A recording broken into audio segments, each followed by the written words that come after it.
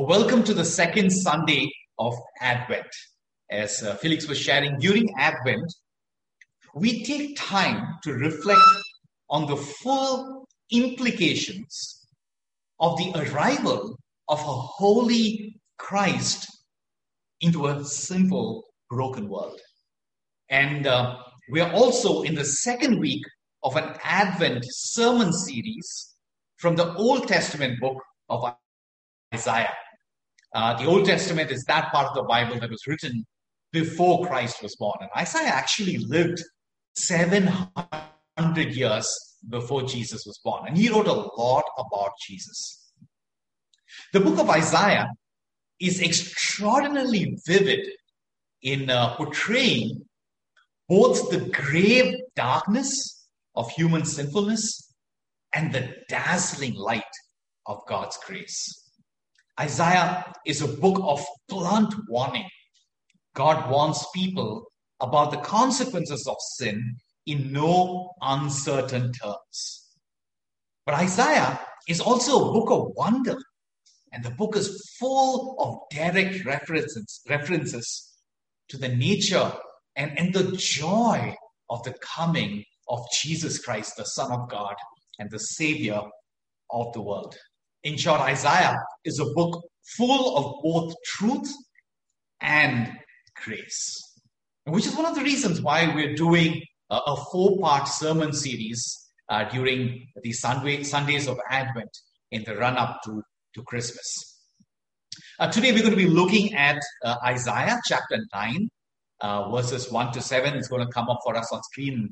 Allow me to read it for us. Isaiah chapter 9. Verses 1 to 7. But there will be gloom for her who was in anguish. In the former time, God brought into contempt the land of Zebulun and the land of Naphtali. But in the latter time, he has made glorious the way of the sea, the land beyond the Jordan, Galilee of the nations. The people who walked in darkness have seen a great light. Those who dwelt in a land of deep darkness, on them light has shone. You have multiplied the nation, you have increased its joy. They rejoice before you as with joy at the harvest, as they are glad when they divide their spoil. For the yoke of his burden and the staff of his shoulder, the rod of his oppressor, you have broken as on the day of Midian. For every boot of the trampling warrior in battle tumult, and every garment rolled in blood will be burned as fuel for the fire. For to us a child is born. For to us a son is given, and the government shall be upon his shoulder, and his name shall be called Wonderful Counselor, Mighty God, Everlasting Father, Prince of Peace. This is the Jesus that we worship.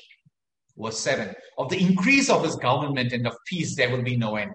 On the throne of David and over his kingdom, to establish it and to uphold it with justice and with righteousness, from this time forth and forevermore. The zeal of the Lord of hosts will do this. The second part of this passage is perhaps one of the most popular Christmas passages in all of the Bible. Verse 6. Who hasn't heard of verse 6? For to us a child is born. To us a son is given. But this morning, I'd like to focus more on the less familiar first two verses of this passage. I read the entire passage so that we can have the full context and see how this passage we're looking at is connected to this promise, even as just prayed for us, the promise of Jesus Christ being given to us, of God sacrificing his son for our sake. That's the context. But we're going to be focusing on the first two verses. Allow me to read it for us. But there will be no gloom for her who was in anguish. In the former time, God brought into contempt the land of Zebulun and the land of Naphtali. But in the latter time, he has made glorious the way of the sea, the land beyond the Jordan, Galilee of the nations. Verse 2, the people who walked in darkness have seen a great light. those who dwelt in a land of deep darkness, on them has light shone. Before we dive into this passage, allow me to take a quick moment to show us how Jesus Christ is the central theme and the fulfillment of this passage in the book of Isaiah. We did that last week too when we looked at Isaiah chapter 6, and I'd like to do that this week too. Most of us, even if we are not Christians, even if we are not followers of Jesus, would have a vague sense of the sequence of events that led to Jesus beginning his public ministry. Jesus was born of a virgin, conceived by the Holy Spirit. When he was around 30 years old, he was baptized by a man who's called as John the Baptist. He was filled by the Holy Spirit, and he was led by the Spirit to the wilderness, where he was tempted by the devil for 40 days and 40 nights. And even though he was tempted in every way, just as we are, he did not sin. And so after this period of trial, Jesus began his public ministry of teaching and loving and serving and healing people. Matthew chapter 4, Matthew's book of the New Testament, one of the disciples of Jesus named Matthew wrote a full account of the life, death, and the resurrection of Jesus. He wrote this book. And so Matthew chapter 4 describes how Jesus began his public ministry. Let me read that verse for us. Then the devil left him, that is Jesus, and behold, angels came and were ministering to him. And verse 12, now when he heard that John had been arrested, he withdrew to Galilee. This is Jesus. And leaving Nazareth, Jesus went and lived in Capernaum by the sea in the territory of Zebulun and Naphtali, the same region that Isaiah was talking. Let's go on. The land of Zebulun and the land of Naphtali, the way of the sea beyond the Jordan, Galilee of the Gentiles. The people living in darkness have seen a great light, and for those dwelling in the region and shadow of death, on them a light has dawned. From that time, Jesus began to preach, saying, repent, for the kingdom of God is at hand. I hope you see the connection. Matthew, who lived 700 years after Isaiah wrote this passage, is looking back at what Isaiah has written, and he is connecting that passage we saw in Isaiah 9 to how Jesus began his ministry. Both Isaiah and Matthew are calling us to see that Jesus Christ chose the land of Zebulun and Naphtali in the region of Galilee to begin his public ministry. And later in this talk, we're going to come back to see the significance of Zebulun and Naphtali in the region of Galilee. Well, let me talk about light and darkness. Jesus is the great light that the people in darkness saw. Jesus came as light into the darkness. Well, in this age and time that we live in, who's afraid of darkness? We hardly ever think about darkness.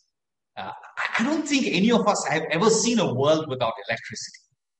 Even remote villages, most remote villages in India have electricity these days. In the cities, of course, we hardly ever see power cuts. Even if there's a power cut for a few minutes or even hours, it doesn't really make us afraid. We just whip out our cell phones and put the torch on and hey, there's light.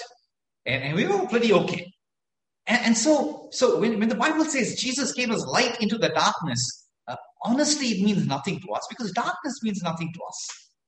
And but back then, when Jesus lived, darkness was a big deal. So I'm going to take a couple of minutes to just help us appreciate what it really means when the Bible says Jesus came as light into the darkness. I want to tell you the story of a dad. And this dad was a really loving father. And he had this 4-year-old daughter that he absolutely loved and adored. And they had this father and daughter had a very special relationship. It was Christmas season, and the dad got this really beautiful Lego puzzle for his daughter. And it is quite a complicated puzzle and a pretty big one. And as the dad gave the gift to his daughter, the daughter was excited. And to the father's surprise, the daughter was pretty good at it, even though she was just 4 years old. That Lego puzzle was designed for teenagers. But the daughter, 4-year-old daughter, was pretty good at it. And the daughter just enjoyed. She spent hours and hours and hours putting that Lego puzzle together, building that Lego puzzle. And the father lovingly watched his daughter as she spent the hours. And he was proud at the skills that his daughter was displaying at such a young age. It took a few days to, as a daughter, kind of herself on her own, build a puzzle. And it was about 95% complete. It was getting pretty late into the night that day. And the dad told the daughter, "We're going to finish this tomorrow. It's bedtime. Let's go to bed." And they went to bed. As they were fast asleep, the father heard a little bit of a noise. And he just walked out to see what the noise was all about. But because he was walking in the darkness, he stepped on his daughter's Lego puzzle. He cut his leg, destroyed everything that the daughter has built. And in the darkness, he broke his beloved daughter's heart. You see, when we walk in darkness, we end up hurting ourselves and we end up hurting others, even the ones we love dearly. Consider a couple of things here, please. First, this is not just a Lego puzzle story.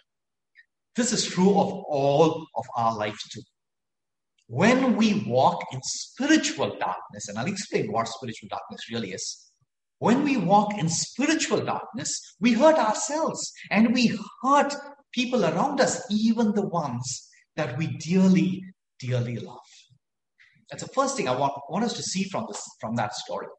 Second, some of our spiritual darkness is self-imposed. Hey, this father had light at his home. The electricity was working just fine. He could have switched the light on and saved all the trouble. But in his sleepy stupor, he forgot to switch the light on and he broke his daughter's heart. We have, all of us, we have that spiritual light in Jesus. But so often we don't go to him and we end up living in self-imposed spiritual darkness and we end up hurting ourselves and others. We who have seen Jesus Christ, the light who has come into the darkness of the world, we still continue to walk in spiritual darkness so often. With all that said about light and darkness, I want to draw 3 things out for us from this passage. First, I want to talk about the nature of darkness in your lives and mine. Second, I want to talk about how Christ deals with darkness. And third, I want to talk about our response to Jesus Christ, the light of the world. The nature of darkness, how Christ deals with darkness, and our response to Jesus Christ, the light of the world. So let's start with the first thing, the nature of darkness. Before I really start talking about the nature of darkness, let me just take a quick moment to help us understand the historical significance of Zebulun and Naphtali. I mean, you've never heard, even if you're a Christian, you've probably never heard of these 2 names. And if you're an explorer, someone who's come to first time for this online service at New City, I bet you didn't sign up to hear about Zebulun and Naphtali. But let me assure you, it's going to be relevant to our life. So let me just take a couple of minutes. And if you're wondering what Zebulun and Naphtali is, we're all on the same boat. Most Christians wouldn't really appreciate the significance. And to be honest, I didn't appreciate it at all till I began preparing for this sermon. But I hope you caught the significance that both Isaiah and Matthew make it a point to tell us that Jesus began his public ministry from Zebulun and Naphtali. And we're going to look at why that is, and that is hugely relevant to our lives here and now. So a little bit of context. Zebulun and Naphtali were part of the 2 tribes or two of the 12 tribes of Israel,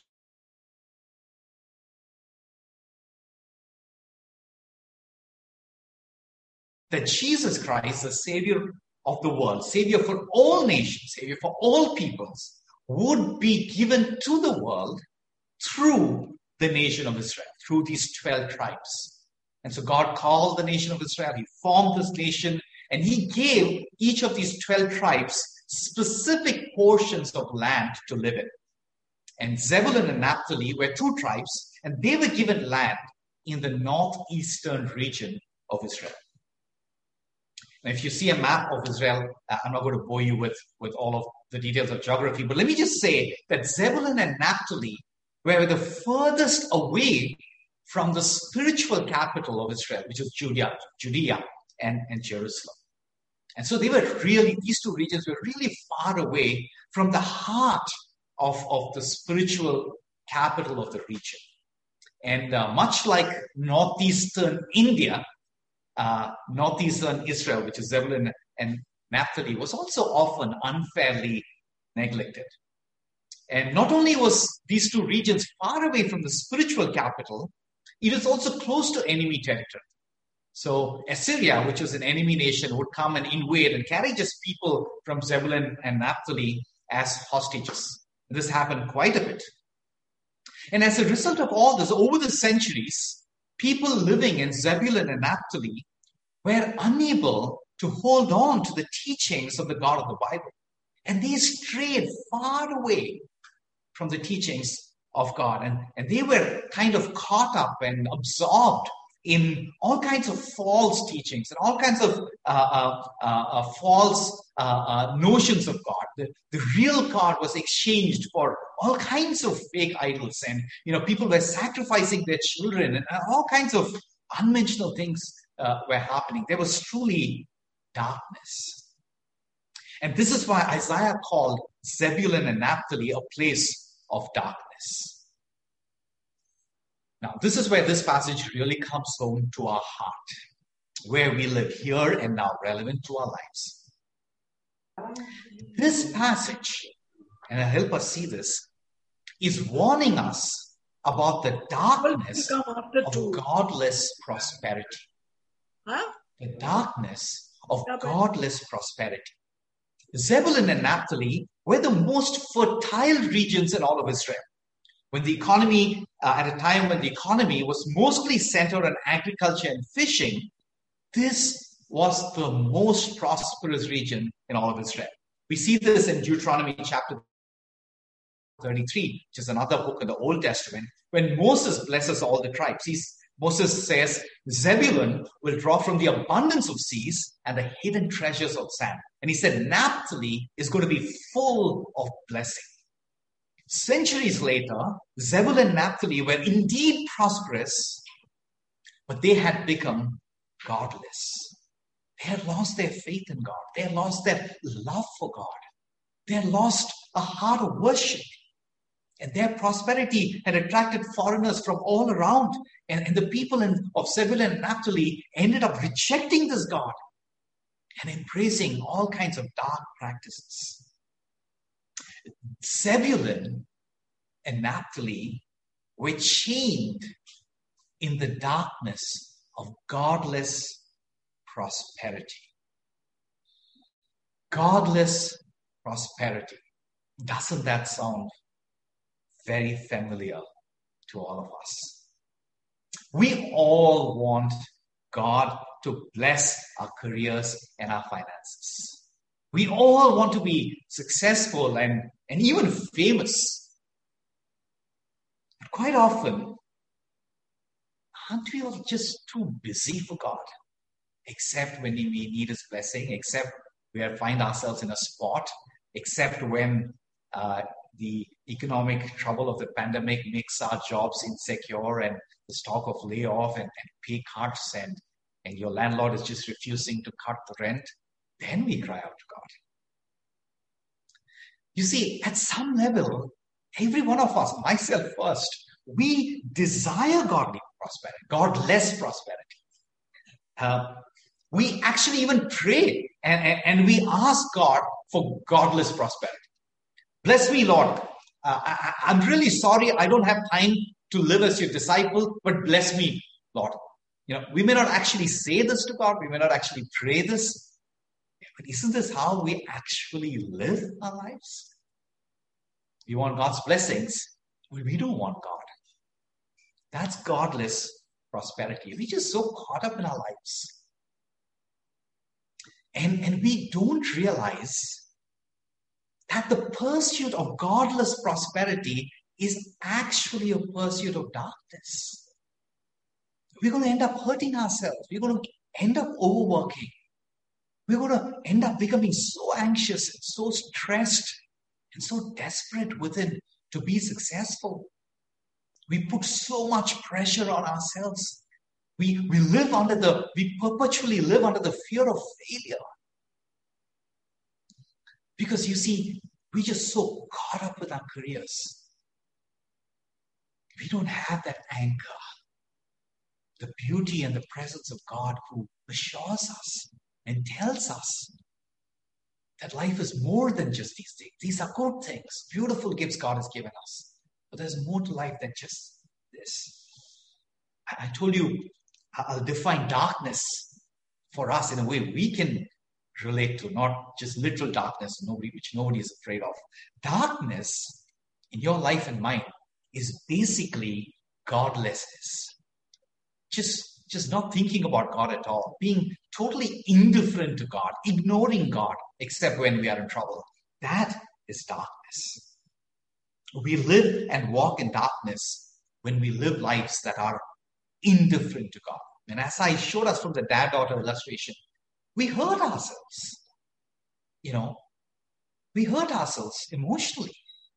We hurt ourselves in so many ways, and we hurt our near and dear ones because we are walking in spiritual darkness. This is the nature of darkness in your lives and mine.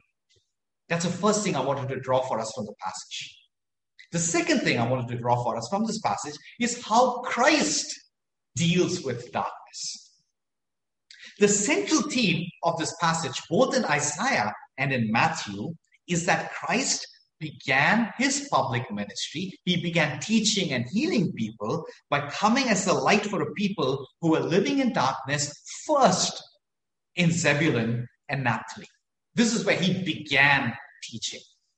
So what's the significance of Zebulun and Naphtali? Why did Jesus pick this region of Zebulun and Naphtali, which was in the region of Galilee, to begin his public ministry? It's a very simple answer, really. Jesus chose the darkest place to begin his ministry of light. Jesus chose the darkest place to go to first to begin his ministry of light.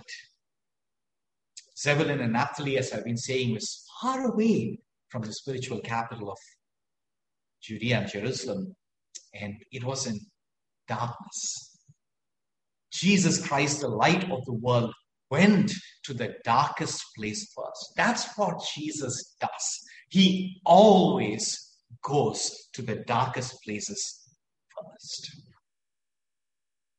Think of our hearts. Think of your heart as a map of Israel, right? And there are parts of our hearts and there are parts of our lives that are like Judea. They're close to God. But there are also parts of our life, parts of your heart and mine, that are like Zebulun and Naphtali, where we are walking away from God and we are living in darkness. For some of us, perhaps, it is our careers. That's the land of Zebulun and Naphtali. This is where we struggle the most with a godless attitude. This is when, it is only when we are caught up in the busyness of our careers that we forget God. We shut God out of our consciousness. For some of us, our finances are perhaps where we struggle the most. Maybe this is an area where we really, really struggle to trust God. For some of us, Maybe Netflix is our land of darkness. We are spending like 10 hours, 12 hours binge watching. Put my hand up. Not 10 hours, 12 hours, but hey, I have to confess, I've binge watched too. And Netflix is, as I keep telling, Netflix is my counselor. I mean, every time I'm kind of emotionally struggling, as a typical Indian male, I don't like to engage with my emotions too much. My wife is a counselor, but I go to Netflix, so I can just forget. And that's just a way of godlessness. That's just a way we shut God out of our lives. Or maybe it's online gaming. I'm not much of a fan of gaming, but I know people who just spend hours and hours and hours in gaming, and that's a way of just escaping and not depending on God. Maybe sexuality is the Zebulun and Naphtali zones for some of our lives. Maybe that is where we're struggling in utter darkness, disregarding the godly plan for beautiful sexuality, ignoring that and kind of just living it as our hearts pleases, and destroying ourselves and others around us in the process. Selfish ambition, extreme greed, secret lust, irresponsible laziness. What is your Zebulun? What is your Naphtali? What is the darkest part of your life? What is the darkest zone of your heart? Hey, this is where Jesus desires to come first. That's what Isaiah and Matthew are trying to tell us. It is the darkest part of your hearts and your lives that Christ Jesus chooses to come to first. This is the message of Advent. This is the message of Christmas. The light, Jesus Christ, the light came first to Zebulun and Naphtali. The light came first to the darkest part of Israel. And the light will come first to the darkest part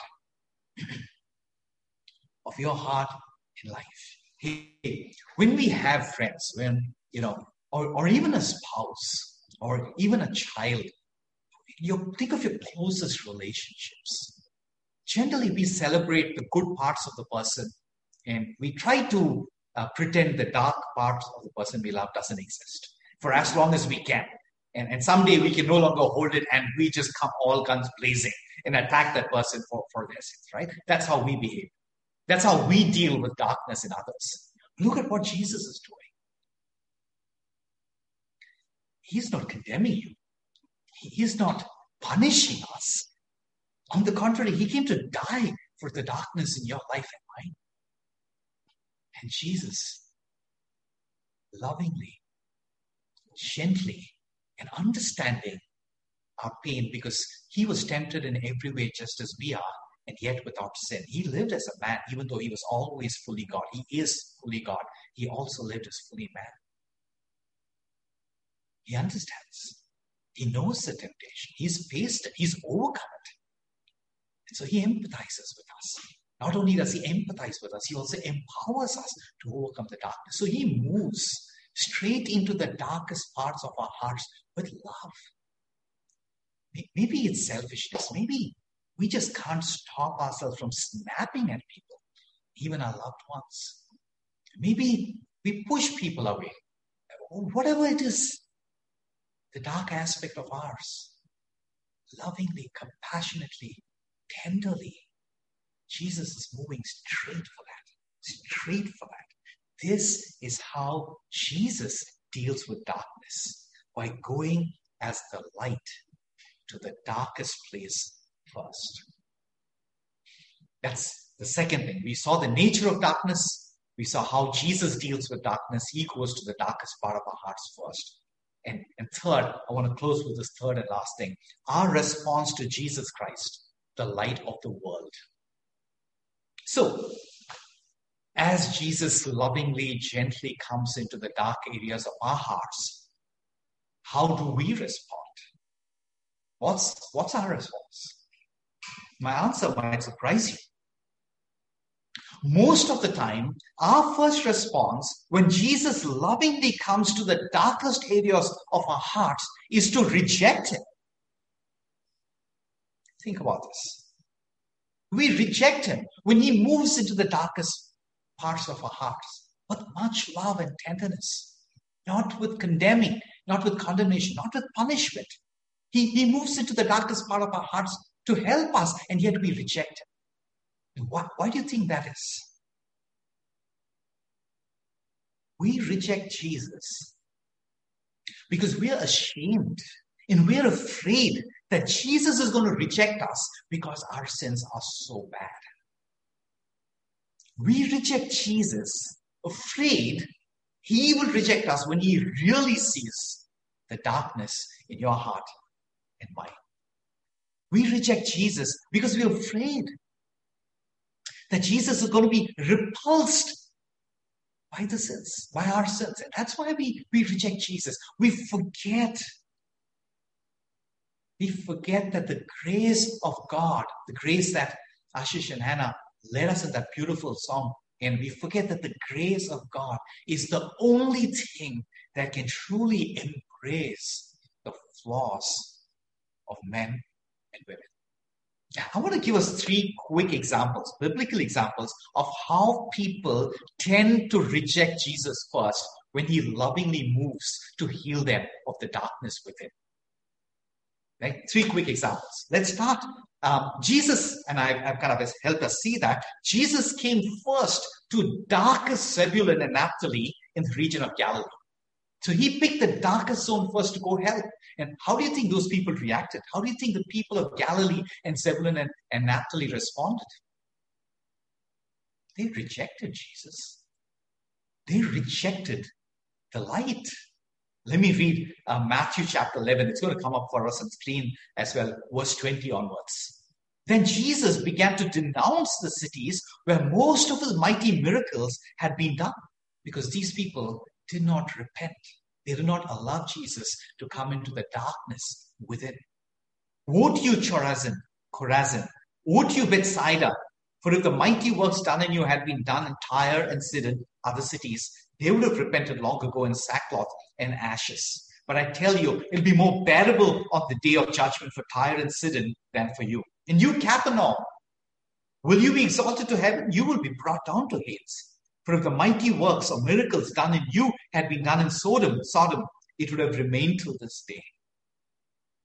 Zebulun, the cities that we're talking about here, Chorazin, Bethsaida, Capernaum, were all in the heart of the regions of Zebulun and Naphtali and Galilee.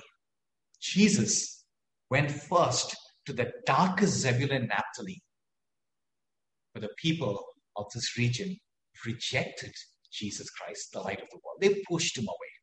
2 more examples. Mark chapter 5, we see that Jesus had just healed a man who was violently possessed by an evil spirit.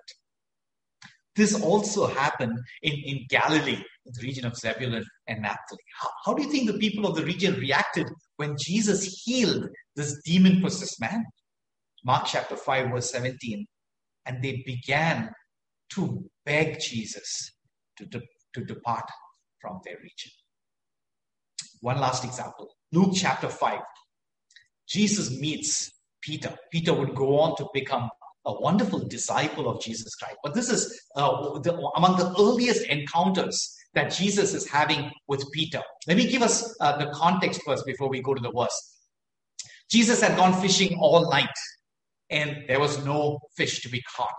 He came back the next day morning to the shore, and there was Jesus teaching a few people. And Jesus said, "Can I stand on your boat and teach?" And so Jesus does that. And then after he finishes teaching, Jesus tells Peter, "Put your net on the other side." And Peter's kind of hesitant, but he does so nonetheless. And there's so much fish. There's so much fish that he's not able to haul the net in. And in that moment of seeing so much prosperity, what's the first thing that Peter wants to do? He wants to remain godless. he sees the catch, and then he turns around, he looks at Jesus and says in Luke chapter 5, verse 8, "Depart from me, for I am a sinful man, O Lord." Peter realizes that he is in the presence of the very holiness of God, Jesus Christ. He realizes Jesus hasn't spoken anything. Jesus hasn't taught anything. But Peter realizes his guilt and his shame and the darkness of his heart weighing heavily. And his first response is not to run to Jesus, to be in the light, but to remain in the darkness by running away from Jesus. Do you see the irony here? Jesus came to Peter because Peter was sinful, because Peter was in the dark and he needed help. And God himself came as man and went to Peter because he was a sinner. But Peter is saying, because I'm a sinner, go away from me. Jesus came to Peter because he is a sinner, but Peter is saying, because I'm a sinner, go away from me. Do you see it? Peter just did not get the message of Advent. Peter just did not get the message of Christmas. Light came into the darkness. Jesus did not come to judge us and condemn us. It's going to happen later. But right now, we're living in the season where His grace is available freely. When Jesus Christ, the light of the world, comes first to the darkest parts of our hearts, our first response is to reject it.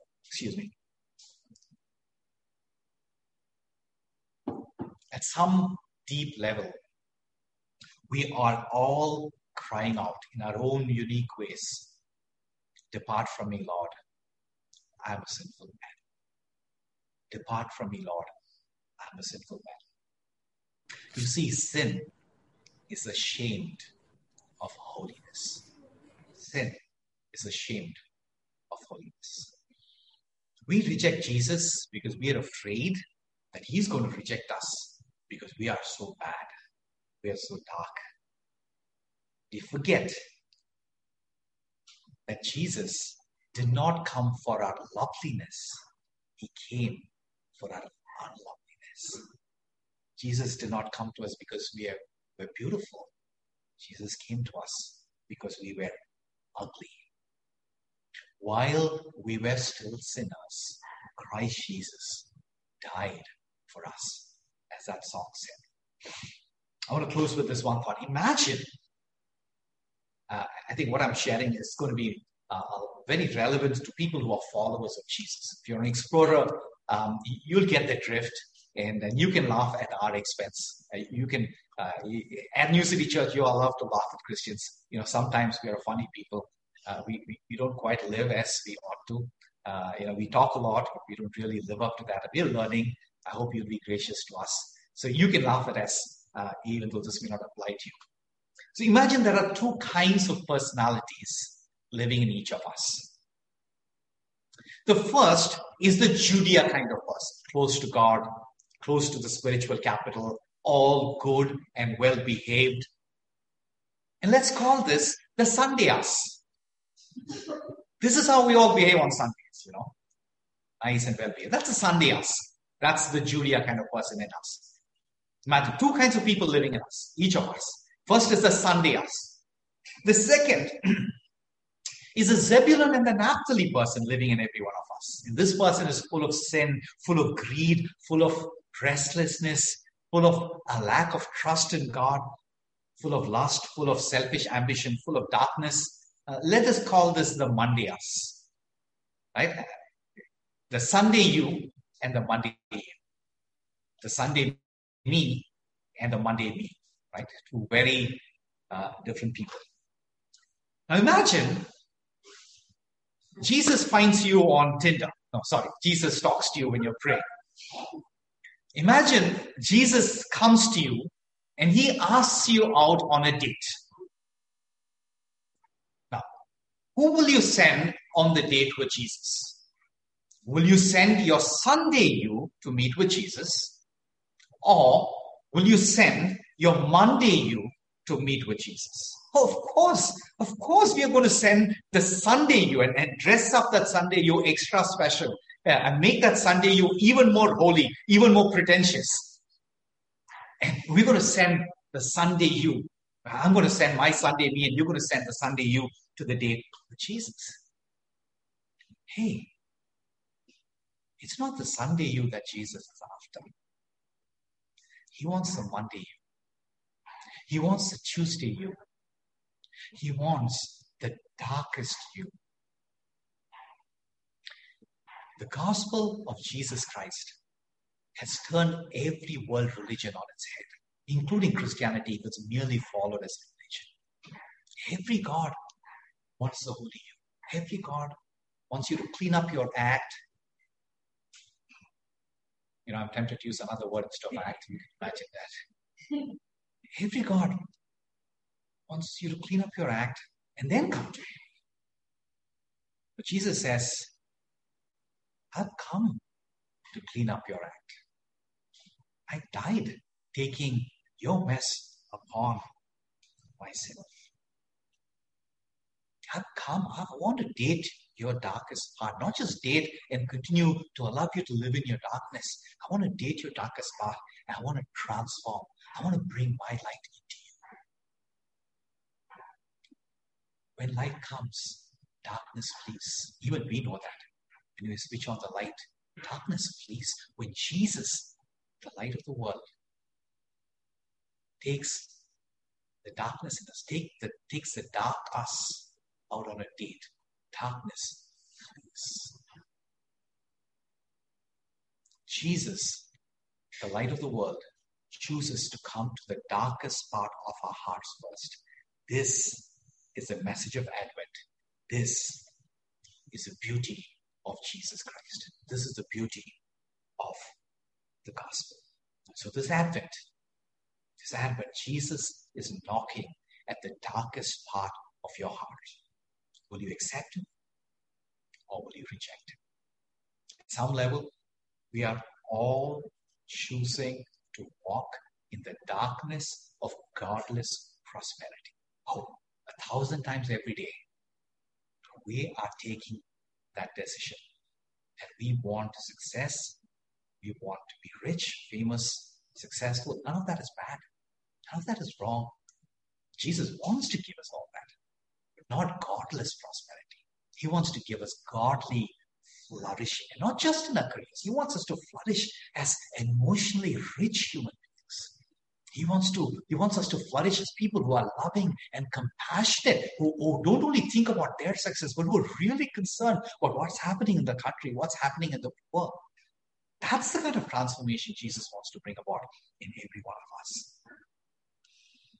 So this Advent, will you allow Jesus?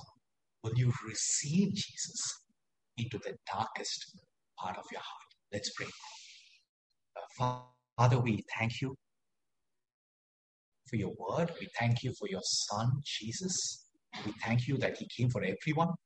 We thank you that you are reaching out to every one of us here on the Zoom call, whether we are followers of Jesus, whether we are explorers, whether we are wanderers. You are reaching out. You love every one of us. And you desire to come as the light into every one of our darkness.